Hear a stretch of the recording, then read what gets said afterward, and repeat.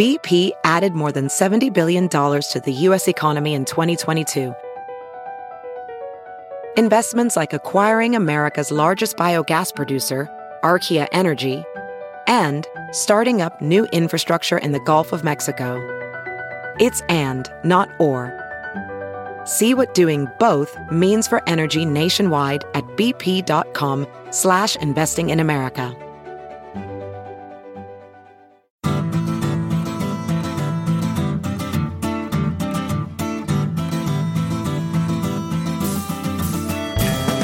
Welcome to the Sinica Podcast, a weekly discussion of current affairs in China, produced in partnership with SupChina. SupChina produces a marvelously useful free email newsletter that lets you stay on top of the essential news from China in just a few minutes a day.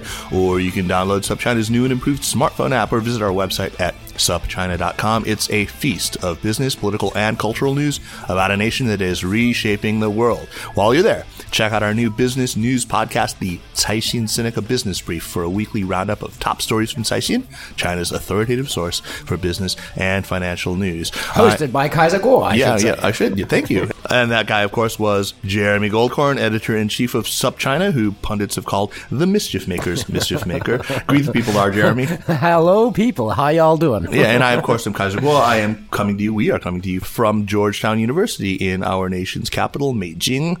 And the other day, actually, I was at the Brown China Summit in Providence. I had the great pleasure of sharing a panel about media in China with Jane Jiajie Tang Jiajie, who is the White House correspondent for Xinlang, Sina.com.cn. What she had to say was so interesting that immediately I thought, we have to have her on our show. And here she is. Jiajie, great to see you again, and welcome to Sinica. Can't say the name right now. Hi, thanks for having me, and this is Jane. Hi, everyone. This is something we've wanted to know for a long time, right? How does Chinese media cover the damn White House, right? Yeah, and now we have the opportunity to ask. But before we get into your current job, I'm curious, how does a Taiwanese person end up working for a mainland media organization? Maybe you could tell us a bit about your background and how you got into this job. Yeah, people always say, I work for enemies, right? Working for the enemy. Yeah. So I grew up in Taiwan, Taichung actually, and I went to Taiwan University. And at that time, it was Ma Ying-jeou was the president, and he was promoting the cross-strait relations. So there's a lot of exchange program between students, and I got the opportunity to intern in one of Chinese magazine called Caijin at that time, right, under Hu Shuli. And then there was the time when she left Caijin to start her own company, Caixin, and then I left with her. And, along with everybody else on the editorial staff. That's true. And that's the first time I was majoring in accounting and sociology when I was in school. I didn't really know. Accounting and sociology. I know. That's kind of multiple personality disorder right there. I agree. Like, you need to dress differently when you go to the different department, almost. Then I just found the newsroom fascinating, and the journalists I work with there, make me, just excited. And then the way they cover Chinese news, and then they asked me if I want to be the correspondent for them in Taiwan. So I started in Beijing, and then I went to Taiwan, and in 2012, somehow they sent me here to New York to cover the election for Obama's second term. Yeah, re-election. And then I ended up here 2 years ago. Sina kind of lured me in to work for them in DC. So you were actually covering the White House for Caixin before you went to... Yes, but not that much, because Caixin is more, economic or finance focused. Right. So I cover more about World Bank, IMF, or IPO of Chinese market. Oh, okay. So you didn't actually have a White House accreditation for... because now your beat is the Oval Office, right? You have to sit in on all the Sean Spicer press conferences and stuff like that. Yeah. Fun. So have you ever been to a press conference in Beijing? No, never. Oh, okay. So I was going to lucky ask you, does Sean Spicer remind you in any way of a Chinese foreign ministry spokesperson? In the beginning of Sean Spicer's briefing, a lot of people talk about that, like how similar it is. Like reporters are not allowed to ask questions and they are being like shouted at, like, but I don't know. I've never been to the press conference in That's really China. too bad that you don't have. So, but what is it like in the White House briefing room? I mean, have you gotten to, how many, it's 100 days in. Today is actually 100, as we're recording, it's the 100th day of the Trump 99 presidency. today, isn't it? I think today is 100. I think today is 100. Oh, today is 100. Right. Okay. We'll cue ominous music now. But Jane, Jia, tell us about, so you have been in the White House on many occasions now. Yeah. So, when during Obama, I will start from during Obama administration, I actually go to the White House sometimes, but not that often because, there's news everywhere.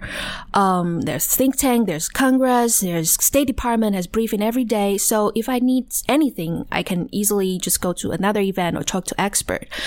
But after Trump took office, there's this anxiety and uncertainty in DC that people really doesn't know what's going on. And, there's hearing going on, there's protests going on every week, every day. So I was talking to my editor, where can we get news? What is newsworthy? Then that was the White House briefing room. There's where the news came from, So in the first month, I went to the briefing every single day. And for foreign reporters, it's compared to Obama, it was actually harder because we need to submit our information 48 hours before the briefing, and we need to For every briefing? every briefing. Oh my God. It was, I always describe this experience like crossing the border of Trump's America, because there was a fence at that time in front of White House. So we need to pass the security check. And then for foreign reporter, we need escort. So you need to wait maybe another hour for the White House staff to come out. And at that time, they have no clue what to do. And sometimes you need to call them again and again and again and wait for them to escort you to the briefing room.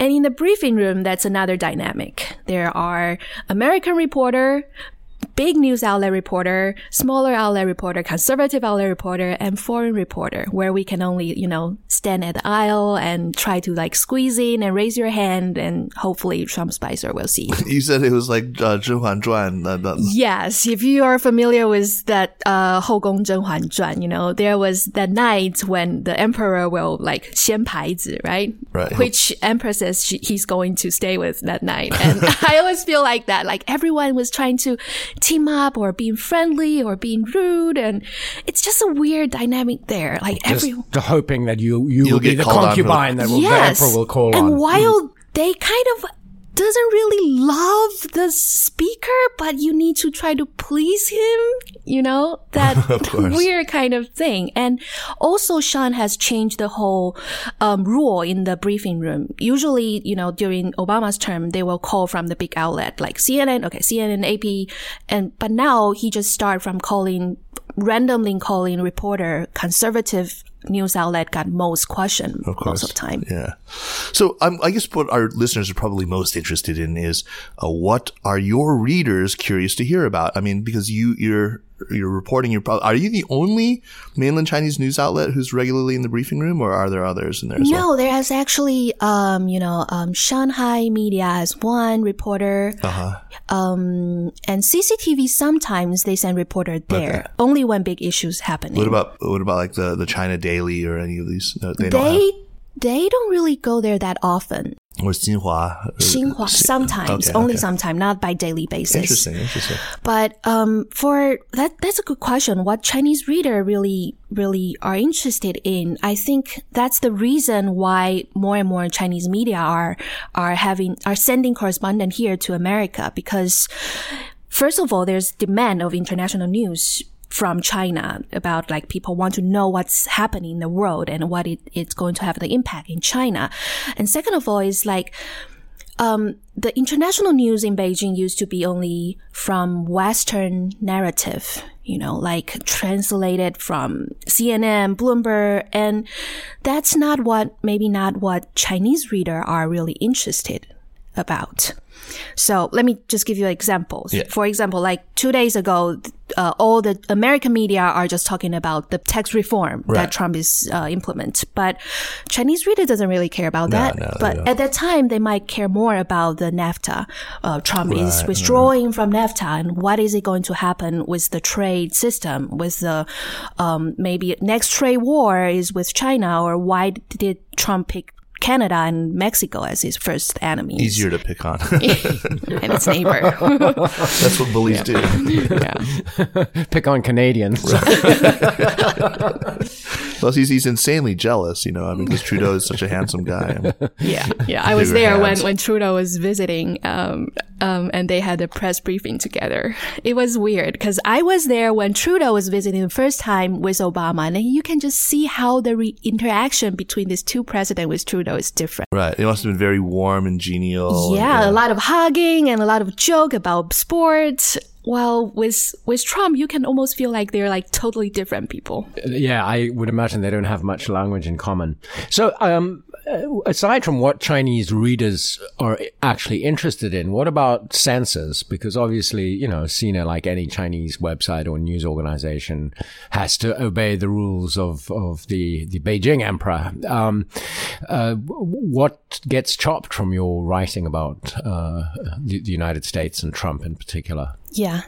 That's the question I get a lot about. Like, what can't you write?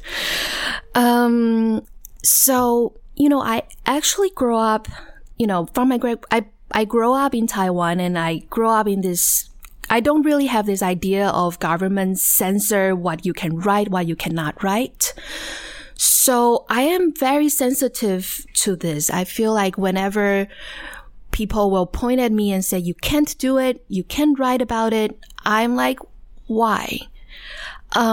So I think I'm fortunate enough that I work both Chinese media I've worked in, Caixin and Xinlang, my editor are very relatively liberal, and they didn't really control what I can or cannot write. They just let me do what I want to do. But, there's always the last part. They can decide whether to publish or not. And of course, there are issues I know that you really shouldn't touch on, for Tiananmen Square or Taiwan independence. But most of the time, I just write whatever I think the Chinese reader will be interested in. Right. Well, the whole censorship aspect of it enters in, though, especially when covering this presidency, because they are really, really being careful about controlling the whole narrative on Trump, and especially on anything touching on U.S.-China relations. That's the impression that we get, of course. Is that something that you feel, because you've been writing about, you covered the other presidency before, you've covered a lot of other topics. Is the sort of hand of censorship much heavier now with the whole Trump presidency? That's a very interesting question. I kind of feel like I've been covering the campaign trail since 2015 when Hillary announced her candidacy. Yeah. And you can almost feel Chinese government is allowing people to talk about Trump, to see what Trump is creating this as a shit show in America, and also using it as a propaganda of how democracy might not work, how, you see these Chinese state-run media compare him as Mussolini or even Hitler, and you can tell that there's a lot of, I always see Weibo it's one thing that you can see on Weibo, that what Chinese people are talking about. And you can also see what Chinese government are allowing people to talk about. Exactly, yeah. And when they're making a lot of video and shows about Trump, I just very skeptical. I just feel like, so Chinese government are allowing them to do this. They are creating this image because he was making democracy look bad. Right? Exactly. Yeah. However, like recently after Trump took office, I think it's calmed down a little bit. I think they realized, first of all, I think they didn't even expect Trump would be elected. Yeah, no one did. So when I was in Beijing, Trump didn't expect Trump was going to be elected. I don't think so either. When I was in Beijing in December, there's also an anxiety of what is going on in DC, what is going on with Trump, and even from the school, from the government, from 外交部. So now I think they're more carefully controlling what Trump's message might distort U.S.-China relation or this atmosphere between the two countries. Right. That's why they're so careful to control narrative. Yeah, I certainly in the state media, in the central state media, you see a very, very restrained tone I agree. About Trump. Even when remember the talk between Trump and Tsai Ing-wen in Taiwan, and instead of criticizing Trump, they criticize this is Tsai Ing-wen, this is Taiwan's 小动作. Right. That was what Wang Yi said right away. Yeah. Right. Yeah. Very interesting. Let's talk about, I mean, I remember in your very fascinating talk at Brown, you said that your day has to start at 5 a.m. Why is that?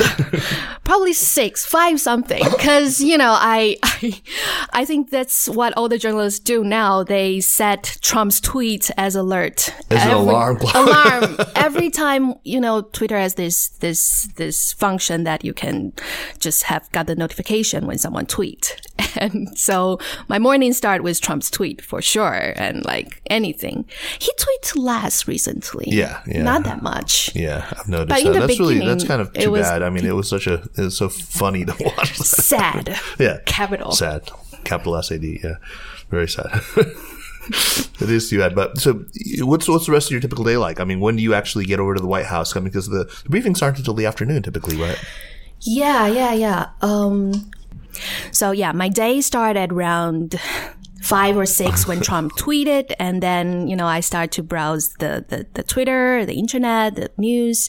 And then, I will write down this, question that I might want to ask. And then around 10, briefing doesn't start around 2 or 3 or 1 or 2 in the afternoon, but I will leave my place at 10 and I will practice, those questions on my way there. Hi, Sean. Jane from CNN News. This is my question, And then, the first part is I need to pass the fence right outside. Entering Trump's America, right? Yes. And that's another entry Trump's America again.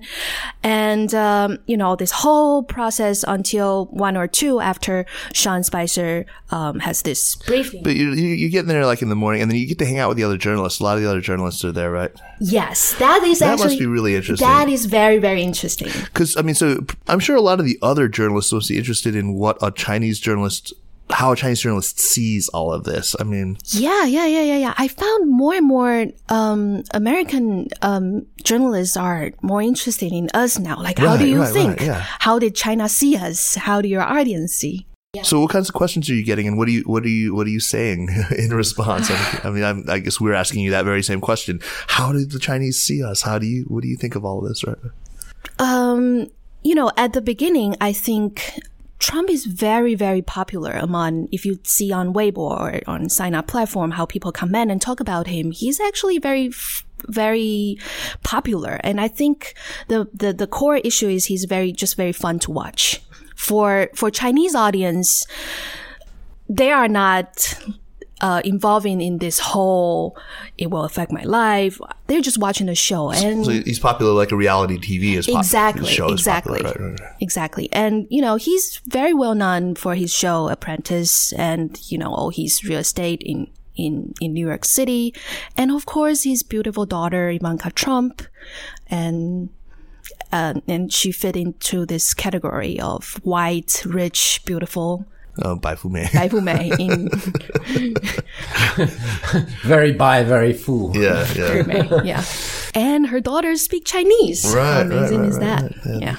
But aside from this, I mean, because that kind of interest is very shallow, really. I mean, we're looking at what you earlier called a shit show. I mean, it's a comedy, it's a farce that is very entertaining if it's not your own future involved. But are you seeing an interest in, a real discussion of, for example, what does it mean for a democracy that this clown can get elected? Do you see your readers interested in how this impacts democracy? Yeah, sort of taking a more, not philosophical approach, but a thoughtful approach to what Trump means for America and for the world? Or is it just, watching this shit show? The dumpster fire. Of course, yeah. There is the interest. on Twitter, people like to laugh at stuff and shallow stuff. Sure. And of course, that is sometimes worrisome to me because you're oversimplify things. Like, we're losing job, China's fault. We're closing factory, China's fault. It's like, it's creating this bad dynamic between the two countries. And I do think people should know more about what Trumpism means to the society and why. That's why when I was doing my reporting, I did a lot of, longer piece to explain to Chinese people, why are Americans angry? Where are these people? Why are the younger generation, that rather give up Hillary and let Trump win because they're just angry and they were willing to support Bernie Sanders no matter what, I'm still not forgiven those people. I remember one interview with this Bernie supporter. He's like, what kind of campaign was that because we need to beat Trump, so we need to vote for Hillary. And he was so mad of how Bernie was being mistreated during this campaign. And I found a lot of Bernie supporters are like that. You interviewed a guy, I remember, who actually had a Bernie tattoo, right? Yes. That was one of the... That went viral in China. Right? Yeah.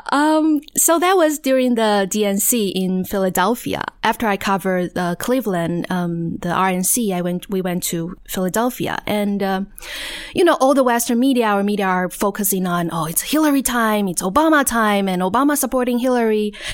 And I remember there was a rainy night, and I hop on in the Uber pool, and 2 men was late and a little bit high, you can tell. And because they're Bernie supporters. So typical with Bernie t-shirt. And I'm like, oh my God, so typical. And this hipster beard.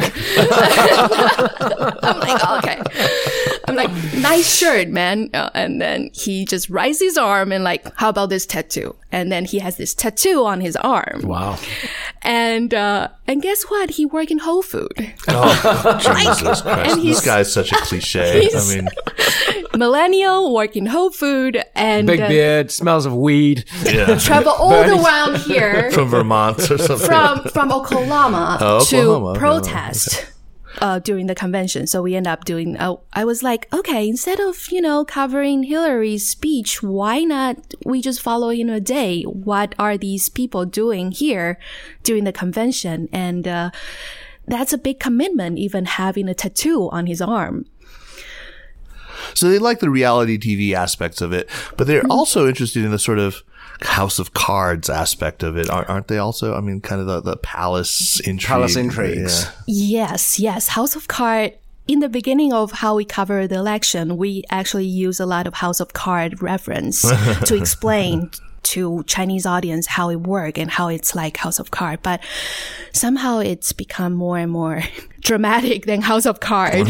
We don't even need that reference anymore.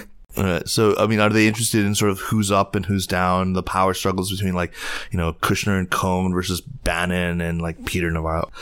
Yes, Peter Navarro was a more interesting character for Chinese reader because his documentary right. and his role of monitoring the whole trade policy for Trump. Have you tried to get an interview with a guy like that? I mean, that would be interesting. I did an interview with Peter Navarro. Oh my God! Wow! Yeah, Well, what was that like? Tell us about that. I mean, I'd love to hear about that. I got to find that interview too immediately. It's actually not published. No. So you criticize a lot. Oh, wow. Yeah. Wow. But tell us what he said. I mean, can we talk about that? I mean, because that's an answer to the censorship question. Yeah, I think it's okay. Yeah, okay, great. So I did an interview with Peter Navarro, actually back just right after Trump got nominated. Uh-huh. And, I know his name from some of the reporter. That's before anyone know he was the real man behind all of this. And, I remember I got his number, and in the beginning I almost thought what if it's a prank? He's not really a guy, because everyone was trying to say I'm Trump's guy. I'm the one behind all this. But during the interview, I was talking to him about raising the import tax. How realistic is it? And then the whole answer he was giving me was exactly like what Trump was talking. Wow. And then I was like, okay, he's the one behind this. The 47% across the board tariffs. Yes. And then he started talking about, young lady, your country is a bully. Your country is bullying us, is taking job out of America. And I'm actually Taiwanese. That is actually my response. Right. And then, but the funny part is after his answer, and I remember looking at my producer and my cameraman, and we're like, okay, this is not going out. Like this interview, this is a really good interview, but I don't think. But it's not going to happen in China. No, just too yes, too nasty. And then he touched on a lot about what happening in Hong Kong and his recent trip to Taiwan, and how he think what China is doing to Hong Kong is a bad example for Taiwan and a lot of democracy thing. And that's the point. I was like, okay, I'll just talk to him about random stuff because it's not going to go out. I just want to know how he is. And so I asked him about how he communicate with Trump, how he said he never really meet Trump before that. Wow. Like meet in person before July. So I was like, so what's the process of communicate? He's like, email or phone. Wow. And that is kind of fascinating because I read another article saying Trump actually found Peter Navarro, his son-in-law, Kushner, by Googling about China trade. Oh, and this name came up. So Kushner knows how to use Google. Exactly. But now Kushner seems to be Kushner seems to be his foe now in the White House, though. Right. So, but when Trump announced Navarro to be his guy, and I tried to text him and call him again, but I didn't get any response. Oh, God. Yeah. That's fascinating. Who are some of the other interviews that you've managed to do in the inner circle? Corey Lewinsky. Oh yeah, Corey Lewinsky. Yeah. I also met him in the RNC actually, and he at that time he was already fired. What's his name? I'm sorry, Lewandowski. Lewandowski. That's how I was thinking. Monica Lewinsky. So. Not Lewinsky. Right. Corey Lewandowski. Yeah, of course. Yeah. But I mean, the interview with him is not that. I feel like it's very shallow. Yeah. It's not that. It's the hard part for foreign reporter, I feel, because you're not important enough for the campaign to take you seriously. Okay. You don't really have vote. And that's what I was struggle when I was trying to reach out to Hillary campaign too. They just don't care because it's not going to. Yeah, they will ask me also, what's your readership? How many readership do you have in America? I totally get it. Like at that time, every vote counts. And why do they want to care about foreign policy or foreign readers? Right? Yeah. But that might be a little bit different after the campaign is over. Mm-hmm. Yeah. What about aside from the White House and presidential politics, do you get to cover other aspects of American life and political current life, events? Political life? I cover a lot of rally now, protests now, actually. And that's got to be something that the Chinese audiences are interested in, yeah? Yes, surprisingly, I have a lot of discussion with my editor, like how to cover the rally. And, for American reporter or Western journalists, they might cover the rally about the protest itself, Planned Parenthood, climate change, Earth Day. But for Chinese reader, they might be more interested about how can people go on the street? How do they organize it? And, what's the atmosphere like when people are protesting on the street? Is it going to change anything? And will police arrest them? And why can we see all these kids and almost a family friendly environment in this protest? So that is a very different angle I will cover when I'm covering the rally. That must really look very strange to a Chinese audience. Right. I mean, family protests, people like bringing their kids, their kids wearing pussy hats and right. Yeah. That's awesome though. America, man. Yeah, I mean, there's some very nice things about democracy.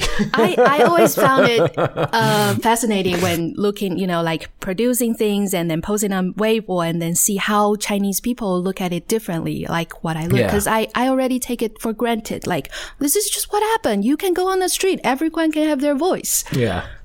Yeah. I guess I've been saving this for this topic of discussion, but this is what I'm really, I wrote that big piece early on in November before the election about Chinese Americans specifically supporting Trump. But let's ask about Chinese people, your readership. Why? You mentioned that there's a lot of support, and some of it is sort of because it's a shit show, because it's interesting, because it's funny.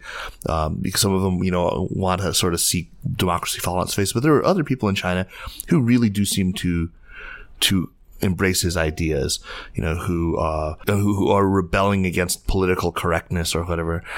What do you think are the reasons why so many Chinese seem to be so vocal in their support for Donald Trump? I think you're talking more about like Chinese American. No, I'm talking about Chinese. Chinese. Yeah. Because, a lot of your readers are, in China. And if you look on on Zhihu and sites like that, I mean, it's just rabid. There are so many people who are so vocal in their support for Trump. Right. I think, first thing is they didn't really see Trump's, racism or all this anti-immigrant rhetoric as a thing. That might be some reason that racism is not really a concept in China. We grow up in a, there might be difference from different area, but we all kind of look similar. So you don't have this concept. I was just talking to Kaiser about this commercial came up several years ago in China about a washer. You put a black man. Put the black guy in the washing machine and it comes out white. It comes out Chinese. They're just like, why not? Korean pop stars. Right. That's one thing. And the other is I found they kind of believe that why are we supporting this illegal immigrant? Whenever I talk to this Chinese supporter for Trump, they're like, they're lazy, they're wasting our social affair, and why are our government paying money to support them? So in that point of view, they kind of echo with Trump's rhetoric.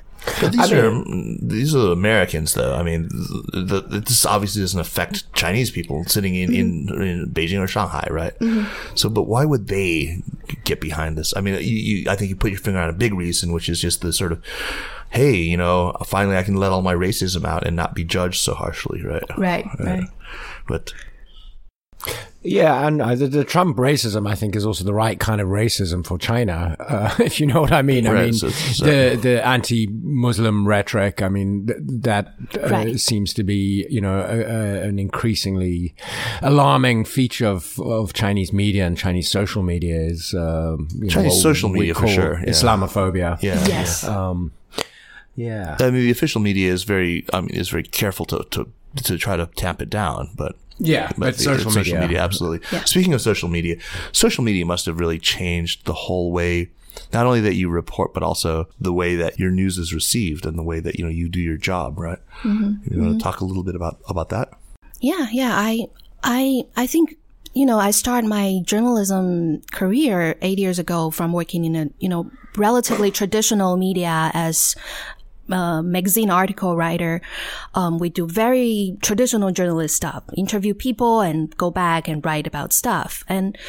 But at that time, Weibo is barely a thing, and Facebook is a new concept in Asia. But now, in this 5 year, maybe, it's just changed dramatically. And it's also changed what a rural journalist is, I think. For example, I found myself pay more attention to how to engage with my reader and how to interact with my reader and what kind of information they're willing to know on social media. And also the way we present are also different now because it's not just like weekly magazine. They are looking forward to see some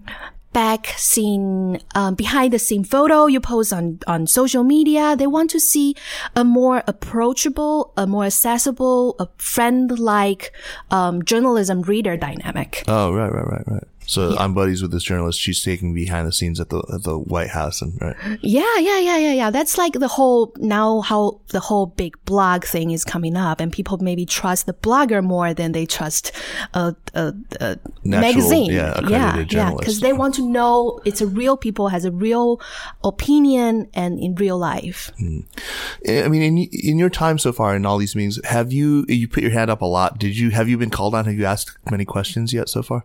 I got asked question the first press briefing. Oh, the very first press briefing. Yeah. Oh, wow. What did you get to ask?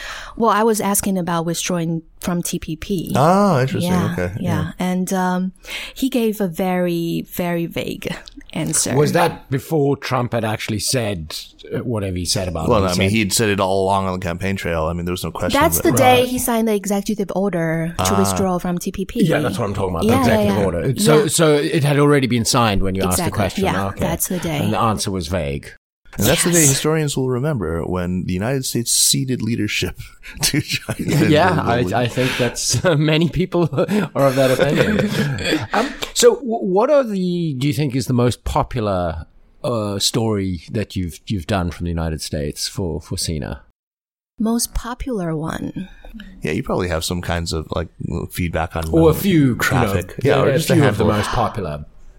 I would say the most popular one was when I first discovered this Chinese American for Trump group. From the very beginning. Yeah. What's that guy's name? Tian Tian. Yeah. Yeah. So that was during the primary, and Trump is not a thing yet, but I'm very interested in who's supporting him, and I'm like, maybe instead of writing people support him, I should write about Chinese people who support him. And so, through some relative, they were like, okay, this WeChat group are some of people there are like secretly talk about it. Cause at that time, people are afraid of talking about they are Trump supporter. So I joined that group, and I kind of see how they form and put together. They have like this vision. We're going to have, LA chapter, Austin chapter. And at that time, I was almost like, okay, this is funny. But then you just kind of see how it happened. Funny, yeah. Yeah. And in the end, this guy who started this group are on Trump's AAPI advisor team. Oh God. Yeah. Yeah. Unbelievable. With Zhao Xiaolan. He's also on the team too. Yeah. Elaine Zhao. Right. Yeah.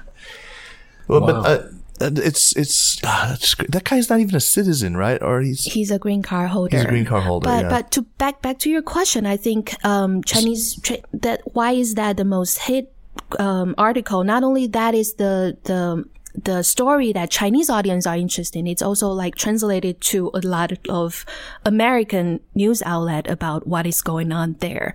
So I think for Chinese reader, they're also interested in what Chinese people are doing here. Right.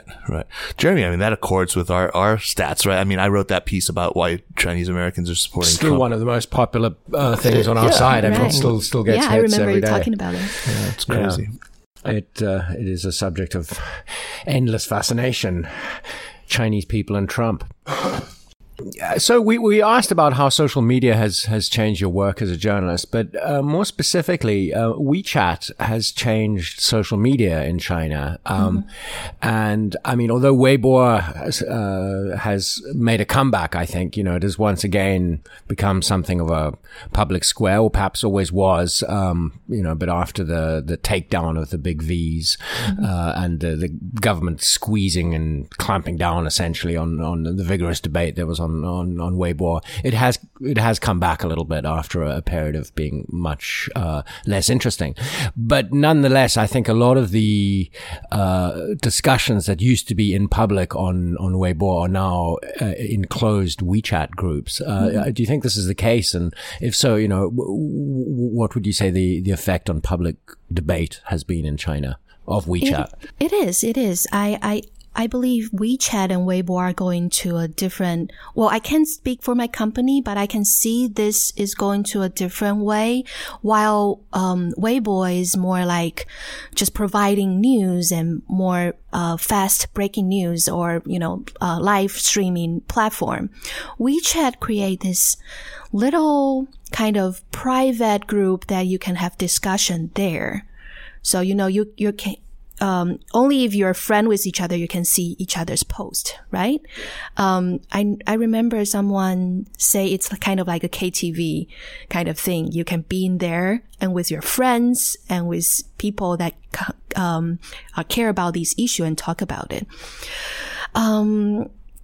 I think Chinese government prefer that better because it's easier to control what kind of information is going out there instead of putting something out on Weibo, which can be like virually go out anywhere. Yeah. Yeah, absolutely. It's much more easy to control. What about the reaction in Taiwan to your employment at it's not state-owned, but it's a mainland-owned media operation? Mm-hmm. Do people give you grief about working for this enemy state? Well, in the beginning, when I started working for Chinese media, my college friend will laugh at me and like, you work for the enemy, you're only earning renminbi and trader or something, just making fun. But you know what? Like recent year, more and more Taiwanese are working for Chinese company now. And, I can see like a lot of my friends, especially working in finance sector, working in Shanghai or in Hong Kong, there's less opportunity in Taiwan now. And, I think people are start to see that trend. And, there is an anxiety from younger generation for sure in Taiwan about how it will brought us to, like how we are more rely or depend on China. There's more opportunity out there. While in Taiwan, even though more people want to be independent, their own country, we're highly economically rely on the enemy across the street. Your compatriots across the street. So it is an interesting sort of conflict, I suppose, because, I mean, there is this strengthening Taiwanese identity, right, where younger people just don't think of themselves as Chinese at all. They're Taiwanese. Right. But the money's in Shanghai. Right.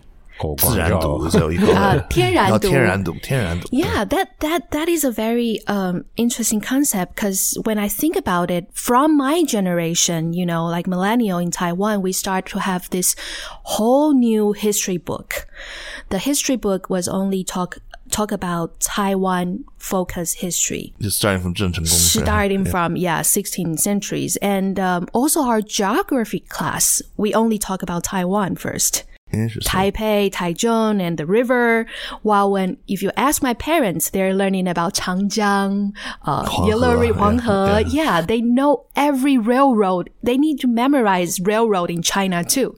Because strategic railroad heads. Yes, it's commandeer where they take back the mainland. SAT, yes. So they need to memorize that. She can even memorize that to me. And I found it fascinating. And I also found how education and history can change the whole generation and the whole countries. Wow, she's doing it, right, overnight. Memory. And that actually was just only instituted when Chen Shui-bian took the presidency, right?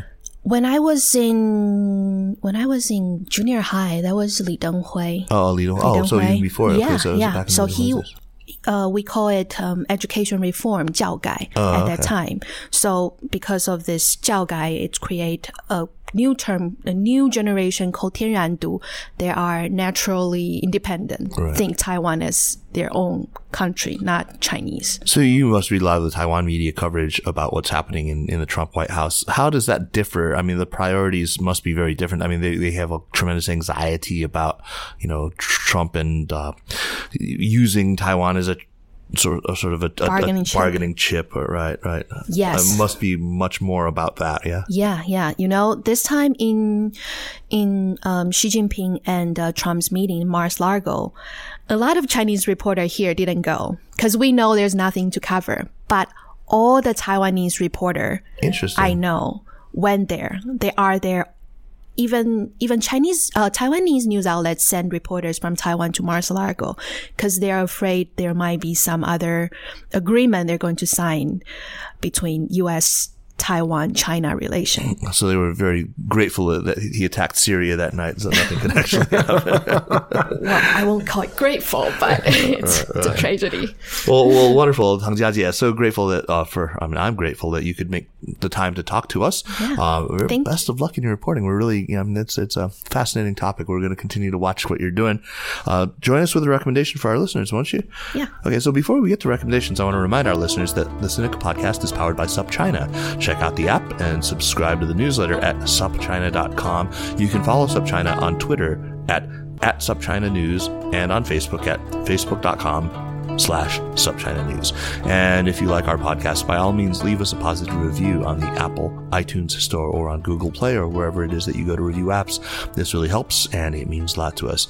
Onward, onto recommendations. Jeremy Goldkorn, what have ye for us today? I've got two because I think the first one may have been on the show before. I was in New York last night and had a great meal from Mala Jihua, the Mala Project, which is a kind of new style Sichuan food, but it's proper Chinese food as Chinese people like to eat it. It's very, if you like, very Wait, spicy. it's the name of the restaurant? Mala Jihua. Mala Jihua is Chinese, and Mala Project in English. It's in the Lower East Side.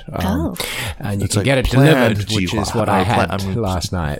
Oh, you had it delivered? Yeah. You ordered out, oh, wow. Yeah. Was it like some guy riding on an electric scooter with a box on the back? No. That would be very authentic. I didn't see if he had a scooter, but he looked like he should have had a dirty Beijing electric scooter for sure. Oh, awesome. So yeah, that's definitely one of my favorite restaurants in New York.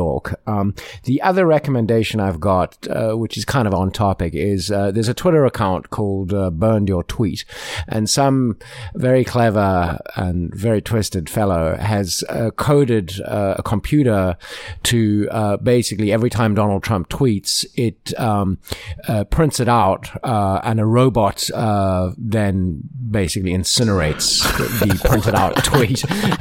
It's along with large doses of Xanax and Valium and the 5 Calls app, which you can use to call up your local representative and complain. It's one of the things keeping me sane in these dark days. I've got one to help keep us sane in these dark days too, but let's let Jane go first. Jazia, what do you have for us?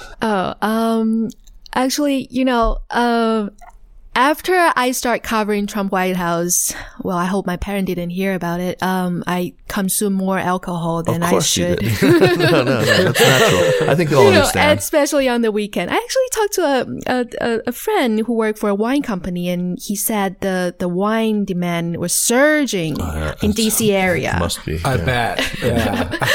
So there was this bar called Showtime in DC, and my friend took me there when I just started covering the White House. I remember it was January, and there is a band playing every Sunday night. I believe it's 7:30. It's called Grannies and the Boy. Granny and the Boys, right? And the keyboard is an 84-year-old grandma. Oh, wow. And her story is fascinating. So her husband died, and she took the class in Maryland University and met this drummer who she's dating now, around 60 something. And then they joined the band, and then now they just become a regular band in Showtime right now. So if you're interested in Sunday night 7. What style of music is it? They play a kind of, they're funk, they're indie, Wow, 84-year-old indie. Yeah. Awesome. And they have really, really cheap combo. $5 whiskey with the beer. Oh. Granny rocking and whiskey cash and beer. only. That sounds good. Is it in Adams Morgan? Or is it? No, in Xiao. Okay. In Xiao. Okay. Yeah. We'll have to check that out. Well, I promised I have a recommendation that'll also help us get through the Trump presidency. But this is probably kind of generic by now, but Hulu has just launched the famous Margaret Atwood book, The Handmaid's Tale, their television rendering of it. It's really good. I've seen the first 3 episodes of it, and it's extraordinary. I mean, I read the book ages ago, and it's quite faithful. Of course, it's updated. There are references now to the kind of pre-lapsarian world where you have it talks about Tinder and things like that. But and that wasn't in Margaret Atwood, but it's sort of an updated, but all, highly, everyone said it's a sort of cliche how like strangely relevant it is now. Yeah, I thought you were going to recommend some light entertainment to take our minds off the dark days instead of a documentary. What was that? My favorite sign says, make Margaret Atwood fiction again. Thank you so much, Jane. It was a real pleasure to have you in. Thank you. Yeah, and we'll hopefully have you back on the show again before too terribly long. Jeremy, as always, good to see you. Likewise. All right, onwards. The Sinica podcast is powered by SupChina and is produced by Kaiser Kuo and Jeremy Goldkorn. Thanks to Anla Cheng and Sarai Darabi from SupChina. Drop us an email at sinica@supchina.com. Visit our Facebook page at facebook.com/SinicaPodcast and follow us on Twitter at SinicaPodcast. Thanks for listening, and we will see you next week. Take care.